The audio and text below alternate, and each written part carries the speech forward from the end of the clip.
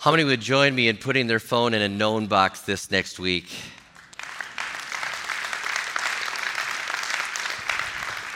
We're going to have these known boxes available at all of our campuses. Yours won't be pre-made, but it's easy to assemble. It doesn't come with free dessert like Chick-fil-A, but it actually might cause you to have a new relationship, to deepen a relationship, to be known, to actually stop looking down and look up at the wonderful people all around you. So I'm asking, and I'm going to hold you accountable. I'm speaking to you. How many will do this at least once this week? And every week through the series, you'll do a dinner, you'll put the phone in there, and you'll lock them away, and you'll actually talk to everybody. Raise your hand if you're going to be held accountable. You're going to do that, all right? Come on, you millennials, raise your hand, all right? They're like, I'm connected to this baby. I got to have it. Come on, we've got to do this. We've got to be able to say, I will be known. I will know you. I'll share what's going on in my life. We will connect with one another. It's so sad. I see it. I'm preaching to myself on this one because just this last weekend, we had the young pastors preaching at all of our campuses. And Connor, our oldest son, was able to preach at the Apple Valley campus on Saturday night. So we invited all the relatives. You got to come here, Connor. And they're all at our house after Connor preached. And by the way, he did a great job. And all of our young pastors did such a great job at all the campuses. Love that. So much fun. And we're sitting there. We got all the family there. They've driven in from out of town. And we're all there. And I noticed we were all on our phones. We were all texting or surfing the web or doing whatever, checking Instagram, and we're all in the same room. We're next to each other, but we're not with each other. And for just a moment, I was convicted, and then I looked around and I said, nah. But I'm telling you today, I'm convicted. I'm telling you today that we've got to change things. We've got to do something different, and this series known is coming at the exact right time, just for our church, for society. There's something going on. We're going to look at it's bigger than just our church. But if I could say this, I feel like I'm pastoring the church this weekend. Yes, there's a sermon. Yes, there's lots of scriptures. But I feel like I'm pastoring you in this moment even more than a sermon. I'm trying to help us to grow. I'm helping us to identify a problem that's here and to overcome this and to move forward because we're just guilty of this. I remember not that long ago, I was at an event and John Gray was there, and I said to my boys, oh, it's real John Gray. That's his Twitter handle. His name is John Gray. And I said, real John Gray. And they're like, Dad, you're losing it. I want to know people. I want us to share with one another. There's something going on, and we've got to change it. And this was birthed out of a breakfast that I had with Dick Foth. Now, Dick Foth wrote the book Known. He's going to be with us next week, and you're going to want to be here and be able to hear this man's wisdom. I can't even go into his resume of what he's done in life and who he is. He's probably the best storyteller I know. And I was in Colorado, and I had a free breakfast. And so if you know me, I do not like to eat alone. Of all the things, I don't like to waste a meal. I like to always have a meal with somebody and take advantage of that time. But I don't like eating alone. I was going to be alone for breakfast and then meet up with some people. So I got a hold of him and he said, yes, I can meet you for breakfast. And I was like, that's great because I hate being alone. I really want to meet with you. And by the way, I think restaurants should have like alone sections and together tables. How many know what I'm talking about? Like if you go in and you're by yourself, there should be like a designated together table.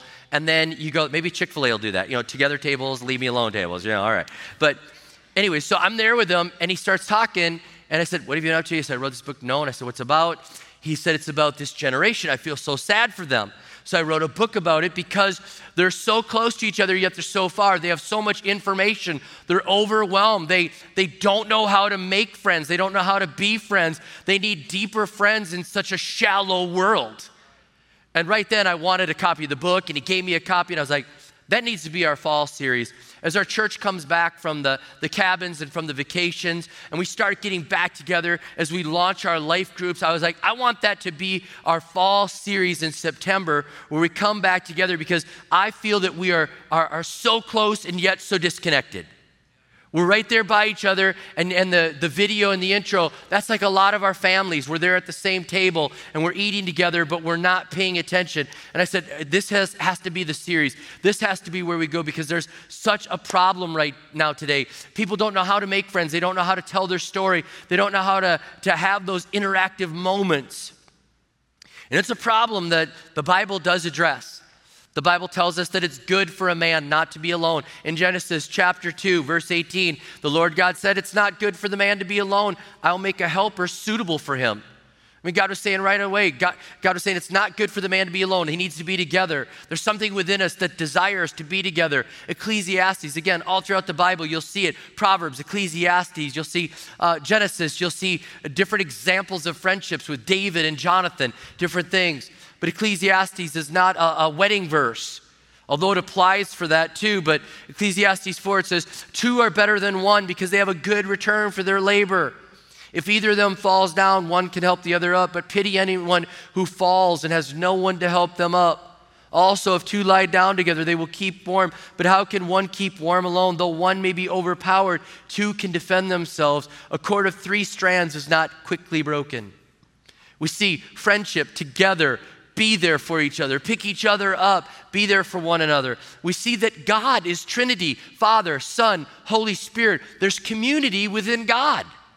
There's not aloneness, okay? The Bible is clear that having friends, having true friends can help you to become a better person. I love this scripture, and see it on t-shirts. Iron sharpens iron. As iron sharpens iron, so one person sharpens another. I pray that you have good friends that can sharpen you. But this digital age that we're living in, and trust me, I love my phone. I enjoy having a smartphone. I love having my Bible accessible. I love having the ability to search the web. I love the ability of staying connected to friends and all the different things and the apps that help me find gas stations and Krispy Kreme donuts with the hot light on. You know what I'm saying? Smartphone is a great invention, all right? But we're missing it. We've taken something good and we're allowing it to destroy us. We're allowing it to destroy us. And so I'm not saying get rid of the phones, but I'm saying put them in the known box. Maybe we need to go on digital fasts more often and just say, today's a digital fast day. I'm going to step away from this. I'm going to look at people more. I mean, you weren't meant to know more about the Kardashians than you were about the congregation you're part of. You should know more about the people around you than those people. And the Kardashians need to share a lot less, and the people in the church need to talk a lot more, okay? We're more connected than ever before, but we're not close to one another. And because of social media, we know where you've been. We know what you had for dinner. We know what type of latte you like, but we don't know your dreams. We don't know your story. We don't really even know where you're from. So we need to share with one another. We get past this digital divide that's building. And the other thing is we're looking down way too much. We're looking down all the time. And it's like, look up, stop looking down. And it used to be like, don't look down. It was like for a horror movie. You know, like you're trying to escape from the bad thing. And there's like a big fall that you got to go over, and there's a bridge, and it's like you're walking across. Don't look down. Look at me. Now you're like, don't look down. Look at me. I'm here physically in your presence. I'm right here. Don't look down.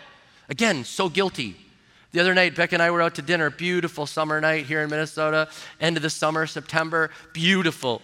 I mean, we're there eating outside. There's a little fire pit right there. We're looking out at the woods, the golf course, the lake, and it's beautiful. I've got my beautiful wife with me, and I'm like, and she's like, hello.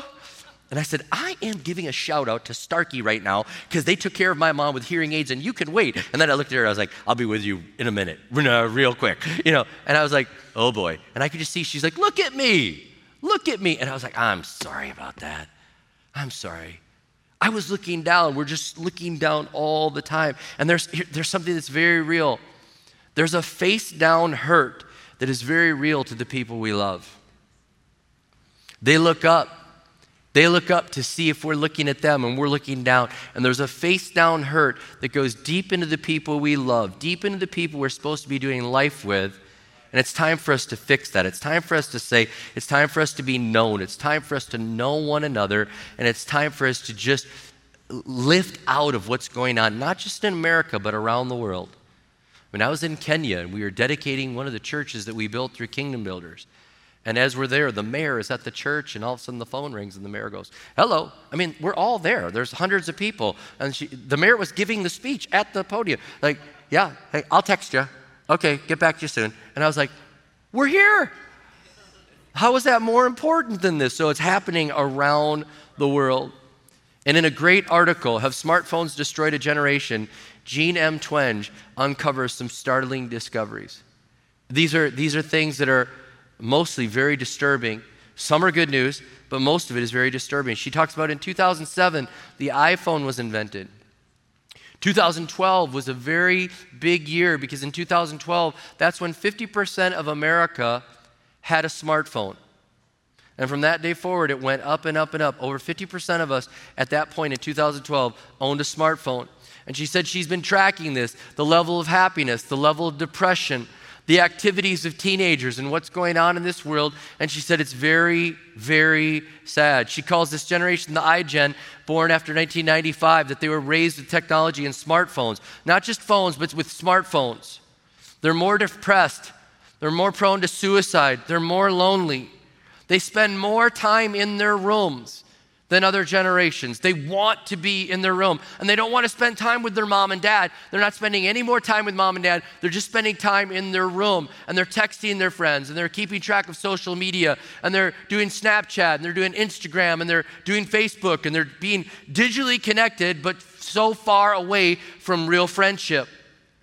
She said they're safer now than they've ever been, but that's only because they're not going out as much. A high school senior right now is going out less than an 8th grader did in 2009. That's not talking about like when I was a kid, in the 70s. That's talking just a few years ago. 8th graders going out more than 12th graders. They're saying that they go to the mall with their families. You know what? When I grew up, we went to the mall to get away from our family. Like be back at midnight. Is that good enough? Get away. They're not dating as much. High school seniors are about 56% of them will have gone on a date by the time they graduate from high school. Boomers, it was 85% would have been on a date. It's just trending down. Now, the good news of that is that the teen birth rate is going lower because you cannot get pregnant from texting. Amen. It's good news. I just had this thought, dads of teenage daughters, that's fine. They can text all they want. Yeah. All right. See, there's a good side. But there's a bad side to this because their ability to see pornography is increasing exponentially. There's like a digital deviancy that's developing right now. And so they're locked away in their room and they're looking at things they were never meant to see. They're not getting their driver's license. 1 in 4 high school seniors will graduate without having their driver's license. I'm going to tell you this. The day I turned 16, I had my test scheduled.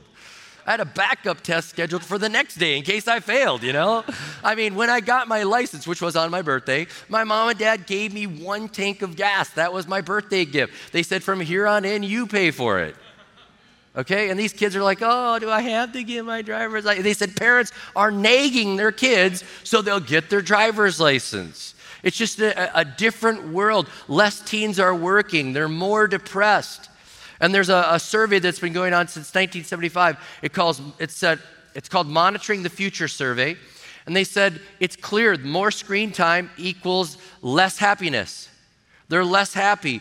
The homicides are down, suicides are up. Used to be that homicides were greater in teenagers and suicides, they've just done this. They've just passed each other. They're dealing with more suicide. Matter of fact, I was talking to a nurse earlier, and she said 25% of our ER right now is dealing with suicide. It's startling. We're so digitally connected, but we're so far from one another. And on top of this, there's the psychological drain. Where it's like, I'm wondering if I'm good enough, and why didn't they respond? And you text someone, and then you see the little dots show up. How many know what I'm talking about? You text them, and then you see the dots that they're thinking about responding, but then nothing comes through, and it dies away, and you're like, what happened? Am I not important? Do they not want to talk to me? Is my text bad? And did you get the last text? There's all these things, this fear of missing out, FOMO. They're all just worried, like, what is going on? How many likes do I get? If I post that, do I get enough likes? And there's a lot more pressure on young ladies. How can I get more likes? Can I be more risque to get more likes? All this this pressure that's there. It's the last thing people check at night. It's the first thing they check in the morning. And I'm not just talking about the younger generation. I'm 51. I'm doing the same thing. I'm trying to figure out in this sermon, in this pastoring moment for myself, if you will, what safeguard am I going to put in place so that the last thing I see when I go to bed is not Instagram, and the first thing when I wake up in the morning is not Instagram followed by Twitter. What am I going to do so that I can feed myself something different and not get sucked into this world? The charts are starting. I just want you to see these because it'll drive it home. Not hanging out with friends. I want you to see there where the iPhone was invented, right where that line is. Look at that steep decline. The smartphone. People are not, these young generation, they're not hanging out. More likely to feel lonely. Take a look at this. Watch this go the other way. They're more likely to feel lonely right there with the invention of the iPhone, the smartphone. It's not working. We're actually going against what we're made for, what we're created for. I couldn't check in on my grandma and grandpa and say, "You doing good tonight? See you tomorrow." I had to go to their house and see them and let them feed me and give me more dessert and all sorts of things. And watch the Twins game with them and do those things. But we're so disconnected. Studies have shown that there's something you can do to change this, and it's being a part of a community, joining something. You could join a sports team. You could join a church, which you're doing a great thing by being a part of church and not just going online. Please, if you're using online as your only church, unless you're shut in, unless it's not possible for you to get to church, make your way to church. Get there with other people. Use online as a supplement. They say for teenagers, the number one thing that parents can do is get them out of the house, get them to do something. Can I just say this? Parents, save your children and bring them to youth group. Get them to the youth group. Get them to the Wednesday. Get them to youth group. 20 plus, save yourselves and get to 20 plus and get there. Save yourselves, Don't look down. All right, yeah. Seriously. Give yourself extra time at church. Time for the donuts, time for the coffee, time to talk with one another. Build some margin in your life to be able to pray with prayer teams when the Holy Spirit moves on you and you have that margin in there. Talk to one another. Get to know a couple of other people. Look for people around the perimeter of the lobby. Can I say that? All the visitors stand on the perimeter. I don't know why, but they walk in and they stand at the perimeter and they just watch us. All right? So if you see someone on the perimeter, go up and greet them. Talk with them. Put your phone down. Let's spend time with one another. There's a toxicity to this social media that you need to find cleansing from. And there's a comparison that's happening, and there's a dying by comparison because what we're doing with all the social media, all the digital media, is we're starting to become deep lovers of ourselves. Really, we are. We're becoming deep lovers of ourselves. And in 2 Timothy 3, the Apostle Paul is writing to Timothy, but there's no way he was thinking of smartphones in a digital world, but it fits so well. 2 Timothy 3, it says, "But mark this, there will be terrible times in the last days. People will be lovers of themselves, lovers of money, boastful, proud, abusive, disobedient to their parents, ungrateful, unholy, without love, unforgiving, slanderous, without self-control, brutal, not lovers of the good, treacherous, rash, conceited, lovers of pleasure rather than lovers of God, having a form of godliness but denying its power, have nothing to do with such people." But what if we are becoming these people? What if we are lovers of self? The first time I ever read that when I was a young boy, I kept thinking, how could we be more lovers of ourselves? I'll tell you how. We could have Facebook pages and Twitter and Instagram, and we could count how many likes and we could see how many followers. It kind of freaked me out the first time somebody came up to me and they said, "I follow you." And I was like, "You follow me as I follow Christ?" A little 1 Corinthians 11. They're like, "No, I follow you on Instagram." Okay. All right. We're lovers of ourselves. We have fan pages. Somebody came up to me, "I'm on your fan page." I didn't know I had a fan page. I don't, that's weird. But we become lovers of ourselves, the best angle, the best light, this, that, the other thing. That's what the Apostle Paul is talking about. Let me just take the first 4 things. I won't go through the whole list, but he said lovers of self right there. Lovers of money.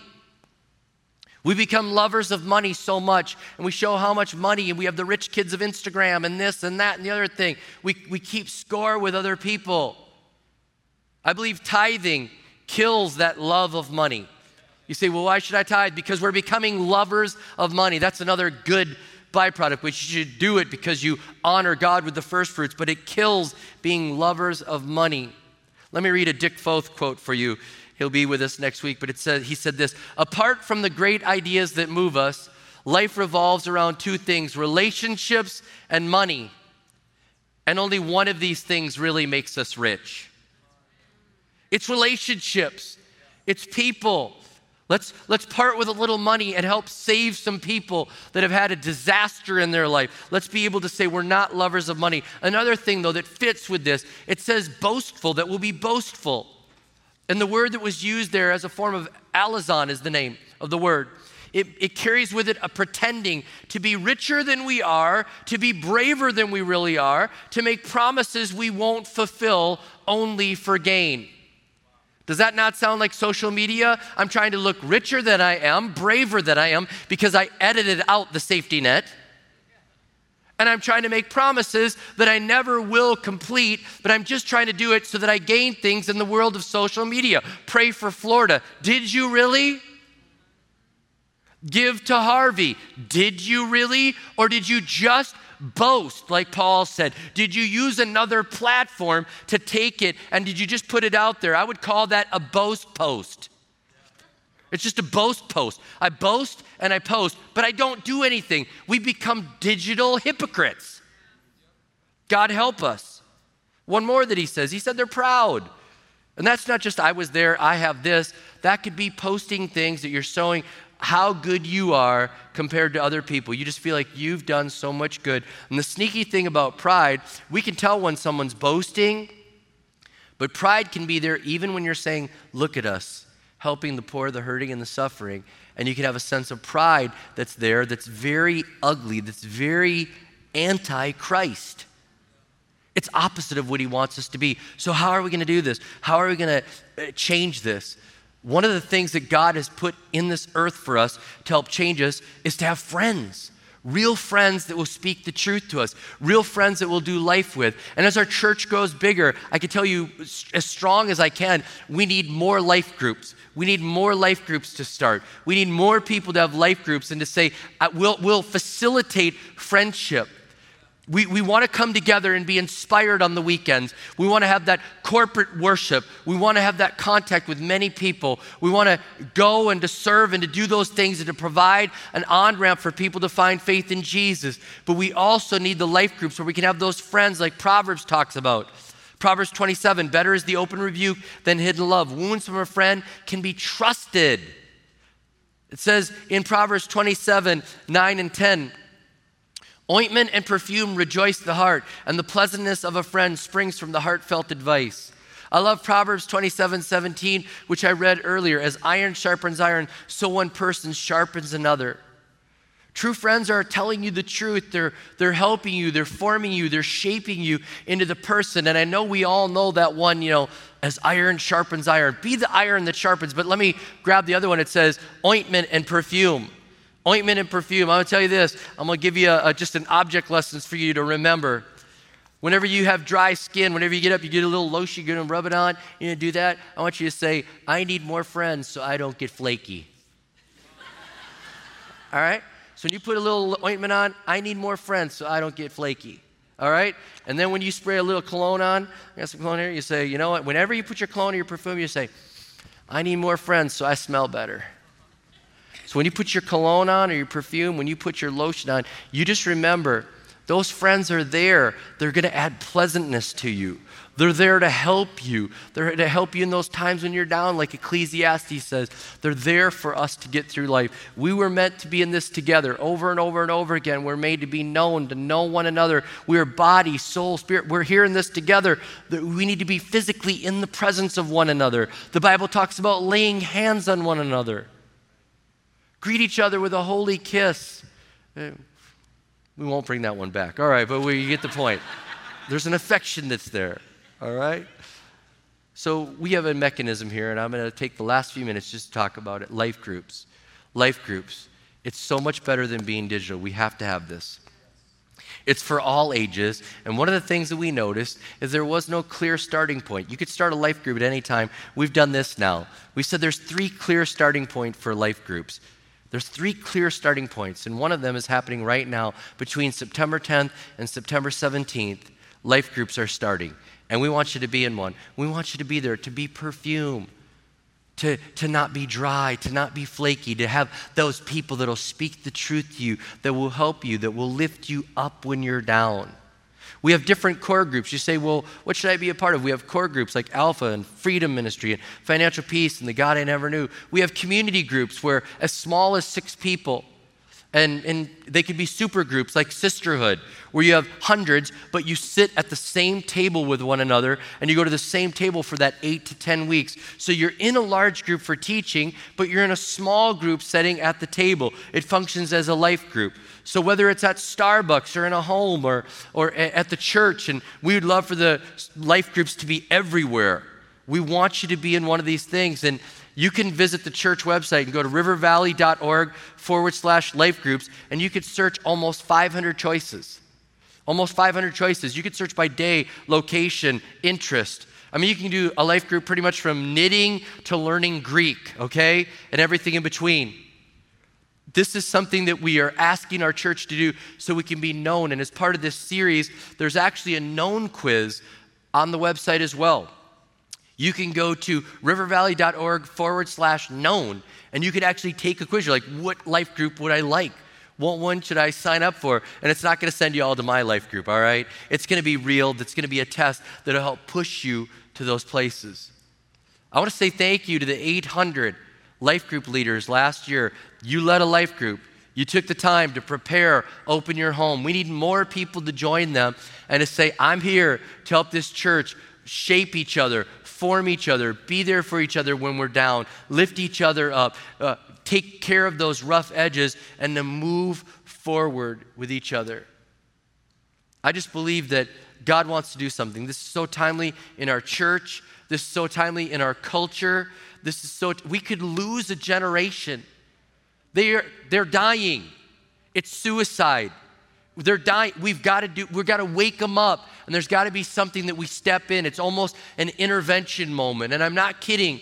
I need to do something in my own life. I've got to put safeguards in there so that I'm not losing my family and losing my friendships by always looking down when I need to be looking up, when I need to be holding, when I need to be praying for, when I need to be caring. And I'm praying that our church will grab hold of this. I want you to join a life group. I want you to be here next week to hear Dick Foth. I mean, this man is a man of wisdom. He's going to help us to learn how to tell our story, to affirm one another. I want you to join a life group, and I want you to find deeper friendship in a shallow world.